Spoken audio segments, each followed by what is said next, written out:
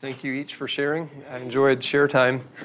And as I was sitting here listening to the different prayer requests, it goes right along with what I want to talk about today. And that is just the tension that we find ourselves in. We're celebrating Christmas, and there is a king that's born, King of Kings. He conquers death.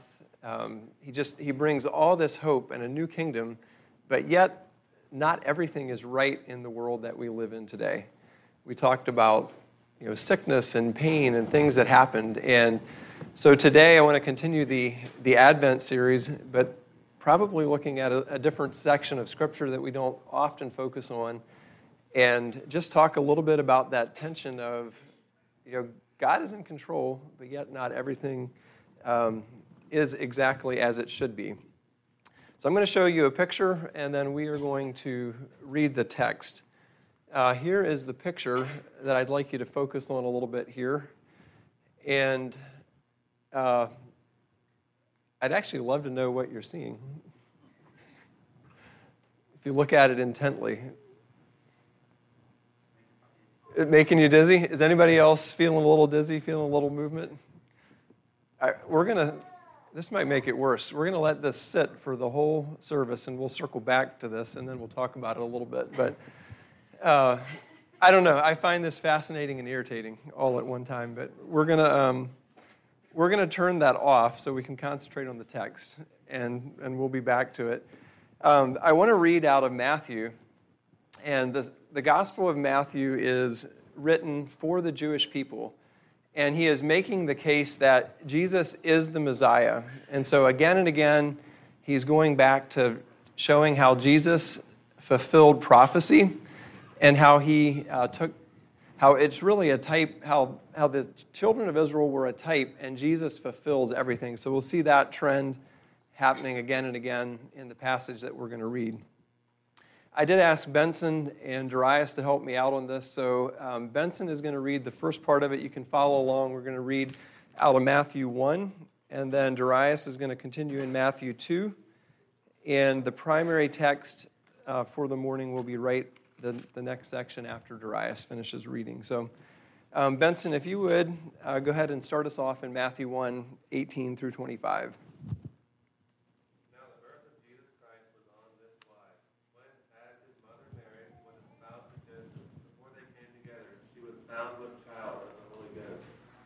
Then Joseph, her husband, being a just man and not willing to make her a public example, was minded to put her away privily.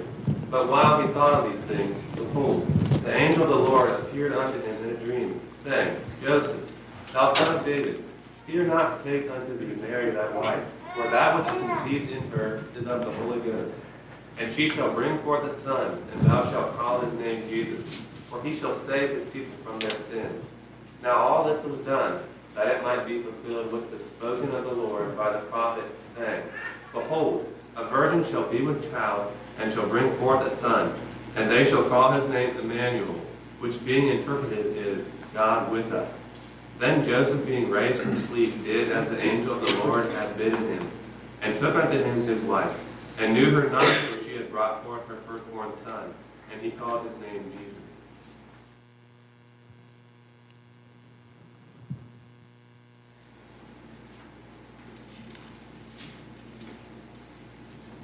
When Jesus was born in Bethlehem of Judea in the days of Herod the king, behold, there came wise men from the east to Jerusalem, saying, Where is he that is born, King of the Jews?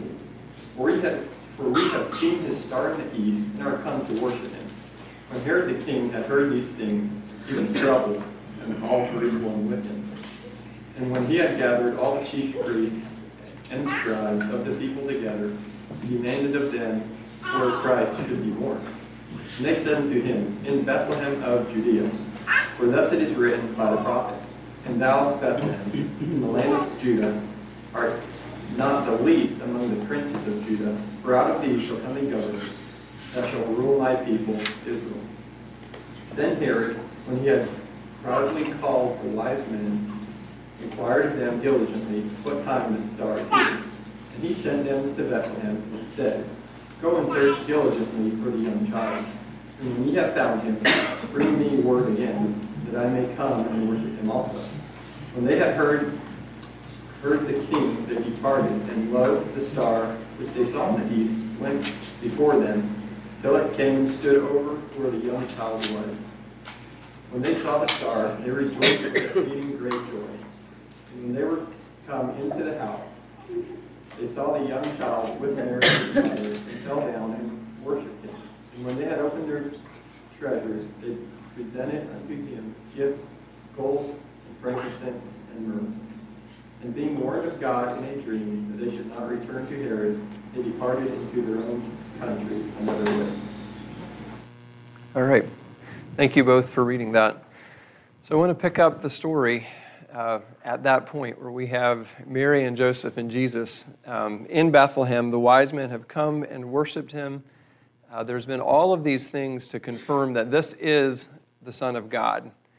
And want to continue reading in Matthew and read through the end of the chapter. And rather than reading this at one time, we'll go through this. We're just going to go through the story a verse at a time and talk about the story in three different sections.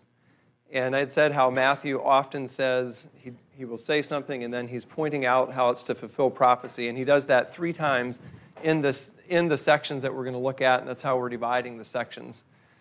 And I'm not sure why, but just leading up to Advent, this is where my mind and where my heart has been, is this story. And I understand that there's an element of sadness here, and it's a tough part of the Christmas story, but want to look at it, and hopefully we can be encouraging to us. So I will pick up in verse 13. Now when they, or the wise men, had departed, behold, an angel of the Lord appeared to Joseph in a dream and said, Rise, take the child and his mother, and flee to Egypt, and remain there until I tell you, for Herod is about to search for the child to destroy him. So just a couple of observations before we talk about the story. The child is the focus, if you think about the wording here. So the angel shows up and says, Rise and take the child. And so throughout, that's the language that's used in the chapter. So Jesus is the focus. Find it interesting that Mary is referred to as his mother. So recognizing that Joseph is not the biological father. It's just interesting. And prior to this point, angels had appeared to Mary and then to Joseph, but now that they are a couple, the angel appears to Joseph. Joseph takes the lead, and you wonder what all is going on in Mary's mind. But anyway, those are a few observations. So we pick this up, and the first thing that the angel tells him is get up and flee. And just think about all that's happened. You have the shepherds coming, the wise men coming, and you're to get up and to flee. And you are to go, and how long are you to be gone? You're supposed to remain there until I tell you. Why? Because Herod is going to come and search for the child to destroy this, to try to destroy the child. And one of the things that stands out to me is that God is aware of every evil scheme, no matter how hard people try to hide them. God is aware of every evil scheme. So I want to just rewind a little bit and I know we know the story, but I want to ask you to put yourself in Mary and Joseph's shoes for a bit here. So they became engaged, and engagement was different at this point. It was considered being married, and you needed a divorce to break off an engagement. So Joseph is probably busy preparing for the engagement ceremony and making a place for them to live. Mary miraculously is pregnant, and she goes and spends 3 months with Elizabeth and Zacharias, which Danny talked about last week. Comes back, and Joseph is planning to divorce her privately rather than make a spectacle out of her. God tells him in a dream, and he obeys. And so then they leave to go pay their taxes. And they have no idea what all is about to happen. So they leave their home. I'm assuming they're envisioning they're going to be gone, I don't know, a week or 2 or 3 to go pay taxes. They have no idea what's going to come. And like I said, the shepherds had come. Simeon and Anna confirm Christ. The wise men have come with gifts. And they might be thinking, wow, what is about to happen? How is Jesus going to just step in and show who he is? You know, where what's going to happen next? And I think probably the last thing they expected to hear was, you've got to run because King Herod is coming to kill him. And so, quite the surprise. We'll go on to verse 14. And he rose and took the child and his mother by night and departed to Egypt. I love this. You have this, the angel telling him, and the next thing that happens is, and he what? He gets up and goes. Would anybody else have loved to hear this conversation? Mary, wake up. We're what? What's happening? I don't know how you are when you wake up, when you've been sleeping. I am not at my sharpest game to process things when I get woken up. And here you have the couple. An angel appears, and it says that he rose and he took the child and his mother by night. So the assumption is that it was still that same night. I mean, I guess it doesn't specifically say, but the wording would sound that way. So here you have Mary and Joseph. They leave to come to a place to register and pay their taxes and go back home. And all of a sudden, they're leaving in the middle of the night to run to protect Jesus. And they obediently go. And they leave for Egypt. So Egypt was about 100 miles away. So for a little perspective, it's if we would, from Catlett, get up in the middle of the night and we need to flee to Williamsburg, is roughly how far it is. And they obey and they head out. We don't know where they lived in Egypt, but there were actually a lot of Jews that lived there. They would go there for different reasons, and there were up to 1 million Jews living in Egypt at this point. So I want to just pause here and think about this. So the King of Kings is just born. There's a king who is in charge of everything, and there's a new kingdom here. Does it seem like this is what's happening when you just read these verses? Does it seem like there's a king that is in control of everything?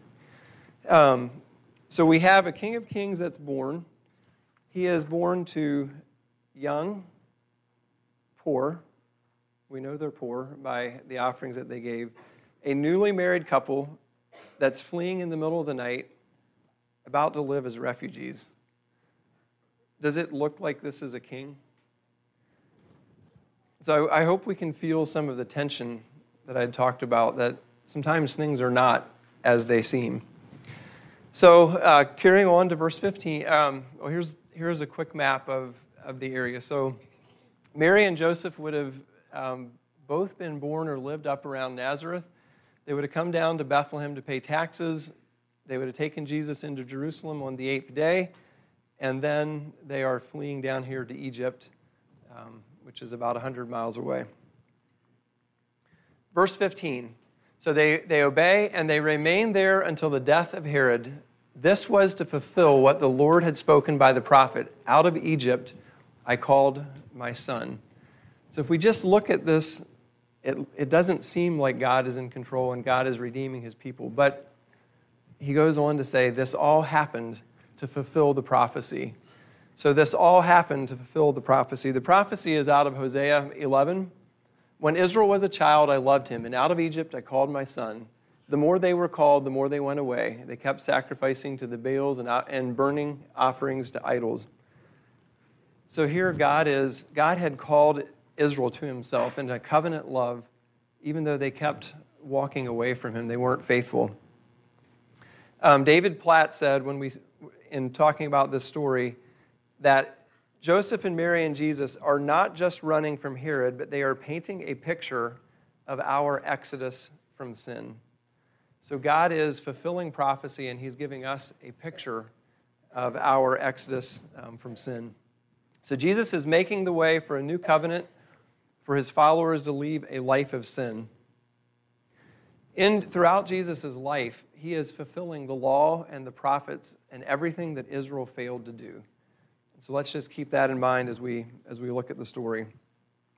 So our invitation at Christmas is to leave a life of sin behind and to follow Christ in a new exodus out of Egypt as a picture of what it is to leave a life of sin.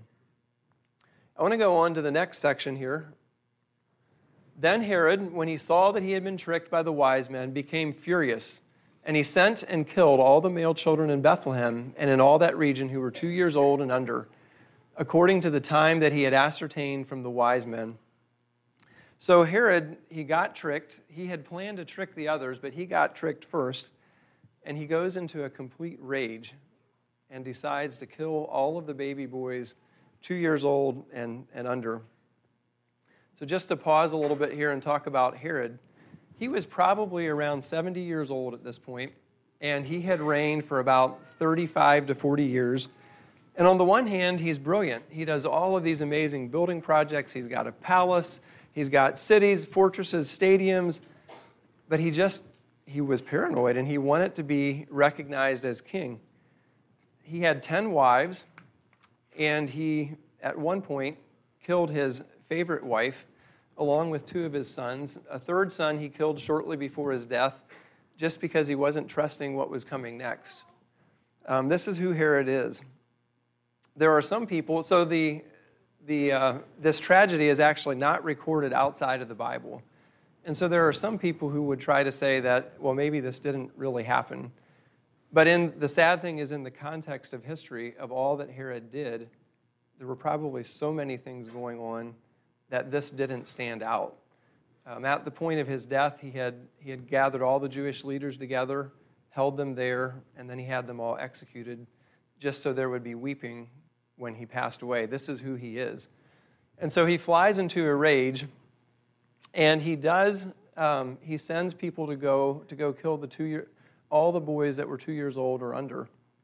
And I just can't fathom the horror of this and this situation. So Bethlehem at this point was probably people would estimate around 1,000 people living in Bethlehem.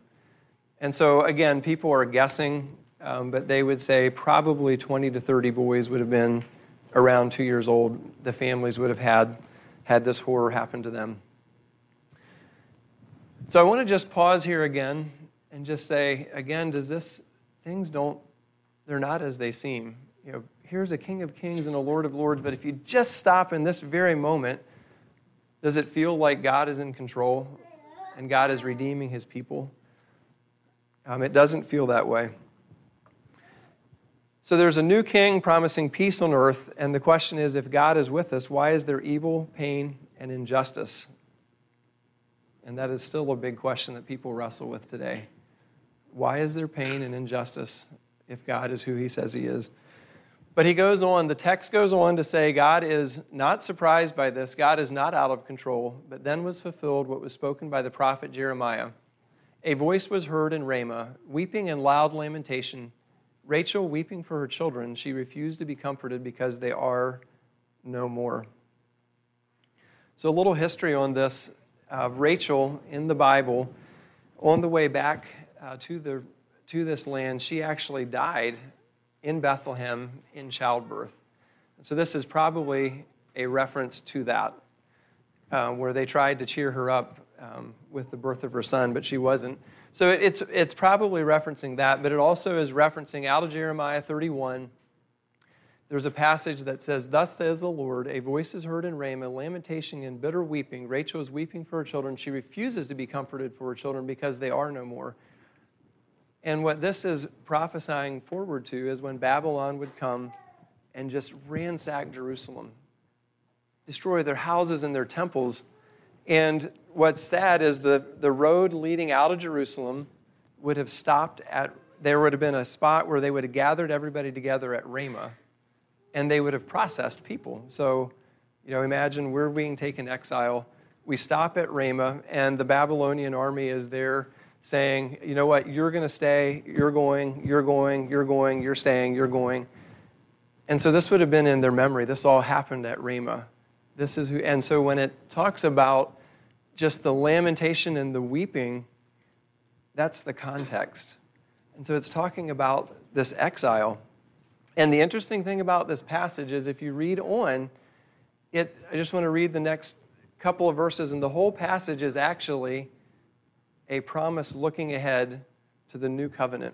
He says, "Thus says the Lord, keep your voice from weeping and your eyes from tears, for there is a reward for your work, declares the Lord, and they shall come back from the land of the enemy. There is hope for your future, declares the Lord, and your children shall come back to their own country.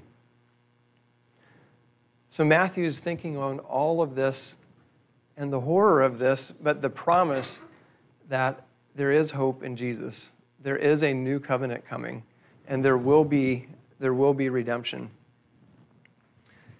If you think about Jesus, so the children of Israel were sent into exile because of their sin. Jesus was exiled, but it was not because of sin. He was perfect. He did need to go into exile to fulfill all that Israel didn't, but he was without sin. So just thinking a little bit more about this, we can identify with a lot of people in the story, probably, but probably most of us don't think about identifying with Herod. Maybe you're a little different than I am. But in just thinking about Christ coming, he's king, and it does demand a response. And often our hearts are very prone to not giving Christ his rightful place. So Herod plays this out all the way to the end, but my heart is also prone to not giving Christ his rightful place. And the hope at Christmas is that Jesus does come and take away all of that sin. He loves us, he redeems us, and turns our heart back towards him. I won't spend much time on this, but just wrestling with, why does God not stop evil like this? Why does he not stop evil like this? And something inside of us wants to rise up and say, just give them what they deserve. But if I'm honest, and all of us, if God truly gave everybody what they deserve, that would include me and all of us. So we see a God that is very much in control, very much redeeming people. His plans are never thwarted, but he doesn't force himself on people. He still allows free will. In the end, we know the end of the story, that Jesus does conquer death and he rights all wrong. So I will be honest, for some reason, this story of what happens to the children here has bothered me for probably 20 years or more. When I read this passage, it just feels so wrong. And you think about the parents or the children, it just seems so unfair. And yet you have God who saves his son in this instance, but is saving him to give him later. And so God does know and does go through that. So because I've struggled with the story, I want to would you just imagine with me 3 scenarios? I would love to know how God met these families. What did God meet them in personal ways at some point in their life? And so just imagine with me, I have no idea if this happened, but I imagine a mom who lost one of these children saying, for 30 years carrying grief and devastation, and it doesn't make a bit of sense, and it's not fair. And I wonder if there was ever a day where she heard Jesus say, she heard a 30-year-old rabbi say, "Blessed are those who mourn, for they will be comforted." And did that help her get a picture of it? I don't know if there's a brother who was bitter and without hope for 30 years or not, thinking about, why was my little brother killed? Is there any chance that he was standing there watching Jesus tell Lazarus, "Come forth," and left knowing that Jesus has the power over death and hell? I don't know, was there ever a dad who thought that he could never trust a God that would take his son? I think that would be me. Is there a dad who carried that for 30 years and stood at Calvary and suddenly understood, for God so loved the world that he gave his only begotten son? I don't know. I have no idea how God met these people, but I do know that God is good, and I do believe he met these people in some way and is a just God in spite of what we see. All right, I want to look at the third section yet of this, of what's going on and are things as they seem. But when Herod died, behold, an angel of the Lord appeared in a dream to Joseph in Egypt, saying, "Rise, take the child and his mother and go to the land of Israel, for those who sought the child's life are dead." And he rose and took the child and his mother and went to the land of Israel. So once again, we have Joseph. An angel appears in a dream, and off they go. So they get up and they go back home, and they go back to the land of Israel. And I don't know for sure where they were planning to go, but it seems like they were probably planning to go to Bethlehem or Jerusalem. Their end goal was not to go back to Nazareth from how the text would read. But when he heard that Archelaus was reigning over Judea in place of his father Herod, he was afraid to go there. And being warned in a dream, he withdrew to the district of Galilee. And he went and lived in a city called Nazareth, so that what was spoken by the prophets might be fulfilled, that he could be called a Nazarene. So he's told to get up and go back home, and he gets home, and he doesn't, just imagine a day where you don't know what's happening 100 miles away. So they didn't even know who the governor was, it sounds like, until they got there. This is definitely pre-WTOP and the internet. He gets there, and he is afraid because of who is king. And so it seems like they change course, and they go to Nazareth. And at this point, we don't know if they've been gone 6 months or 3 years. But can you imagine Joseph and Mary coming back into town and, look who has come back. And maybe Joseph and Mary saying, you will never believe what all just happened in the time that we've been gone. I want to just pause a little bit here and talk about Nazareth and then pick up the prophecy. So Nazareth it's a little town or city. It's far from Jerusalem. Estimates are that there were roughly 500 people or so living in this town. And it's a really small area, about 10 acres. To put that in perspective, if you like to shop, it is about 2.5 normal-sized Walmarts. So picture a town that's like, double a Walmart. It was a farming village. There were a lot of simple, small houses there. And it's interesting, they're digging and researching some of this stuff even pretty recently. And they're finding these caves and things that are underneath people's houses where they would have stored things, maybe even hidden there. It had been on the road to Samaria. One of the interesting things to me was, we pictured Nazareth as being this small, sleepy little village, and in some ways it was, but it actually was right along a pretty major road. There would have been a lot of Gentiles around, and there was a very large city 3 miles away from Nazareth, so about a 30 to 45-minute walk.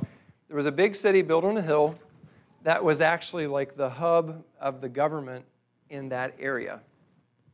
So we can imagine Nazareth, but you have to imagine it as a suburb or an outskirt of the big city. The city would have had maybe 10,000 to 30,000 people, would have had a palace, a gym, an amphitheater that sat 4,000 people. And then this is where Jesus grew up. So we know Jesus went back here and he worked as a carpenter. There was very little wood at this point, so he may have been a mason. He may have made farm tools and household things out of wood. Or this large city was actually going under quite a bit of construction while he was growing up. Again, I don't know this, but Jesus could have walked 3 miles into town and helped construct one of the large cities nearby. We don't know. But he spent about 30 years of his life here, a little bit less than that, growing up in Nazareth.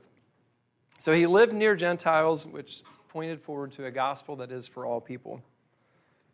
So they would have come back to Nazareth, and it's probably very likely that Mary and Joseph did not have a good reputation in Nazareth because of her pregnancy.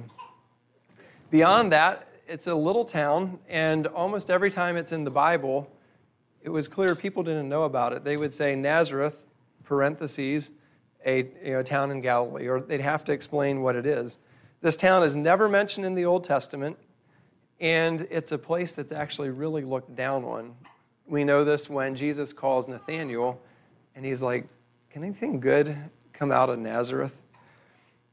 And as far as a personal reputation, so Jesus, after he leaves Nazareth, he is baptized and tempted.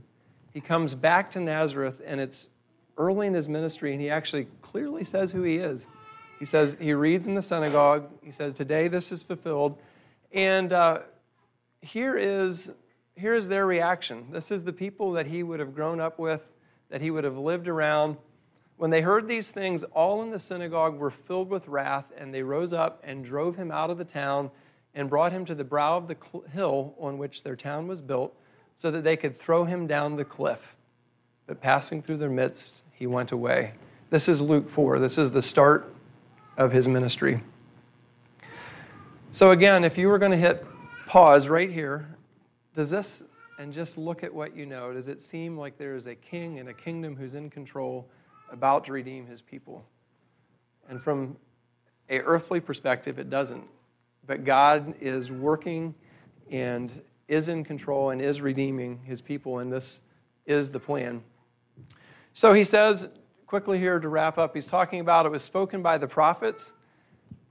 One of the things is there is no quotation about this in the Old Testament. We actually don't know what prophecy he is referencing. I want to just share two likely scenarios with you. The first one being that the word for Nazareth is very similar to and sounds like the word for branch. And the reason that that is significant because is in Isaiah 11, the prophecy of Christ is, there shall come forth a shoot from the stump of Jesse, and a branch from his root shall bear fruit. And so very likely Jewish people would have made that connection. It is also possible that it was a lot of prophets who were prophesying about the character of Jesus, that he would be meek and lowly, he would be despised and rejected. And that is certainly the reputation that Nazareth had, that he would be that he would not have a good reputation. So he's known as Jesus of Nazareth, and in Scripture that was typically said by those who were opposed to him. And even at his crucifixion, the sign said, Jesus of Nazareth, King of the Jews. And so it probably just carried a negative reputation throughout his entire life. One of the things that I find very fascinating in all of this is in the account of Saul. When Saul is struck blind on the road, how does Jesus introduce himself? I just want you to notice this. And as I was on my way and drew near to Damascus about noon, a great light from heaven suddenly shone around me, and I fell to the ground, and I heard a voice saying to me, Saul, Saul, why are you persecuting me? And I answered, who are you, Lord? And he said to me, I am Jesus of Nazareth, whom you are persecuting. And so even after Jesus had suffered and died and rose again, he introduced himself to Saul as Jesus of Nazareth. He was willing to take on that reputation. So Jesus came to serve and not be served. He came in humility to be broken for me. All right, I want to go back to the circle here in conclusion. Has the picture been bugging anybody throughout the service? Hopefully not too bad. So the weird thing about this is we're actually looking at 4 circles that are evenly spaced. And the problem is the squares are slanted, which plays tricks on our minds, which makes the whole thing look like it's going in spirals. Are you guys seeing that and agreeing with that? So that's what's going on here. Here's my whole sermon in a nutshell. When I think about the Christmas story and where we're at, and when we look at life, whether it's hard situations we're going through, whether it's things that are wrong in the world, whether we're looking at culture, I just want us to know that things are not always as they seem. Behind it all, there is a God who is in control. There is a God who is with us. There is a God who is changing one heart at a time, and we maybe can't even see the whole picture. When we look at what we can see, it might feel a lot like that picture, like it's spiraling. But the hope of Christmas is that there is a brand new king. We're in a new covenant. There's a new kingdom. And we can rejoice in that. And we can look for every opportunity to share that good news, to engage culture wherever we can. There is a king that is changing one heart at a time. regardless of how the world looks. And I just want us to be anchored in that as we celebrate Christmas this week and beyond. Thank you. Let's join me in praying. If you would stand, I'll have a word of prayer and we can be dismissed.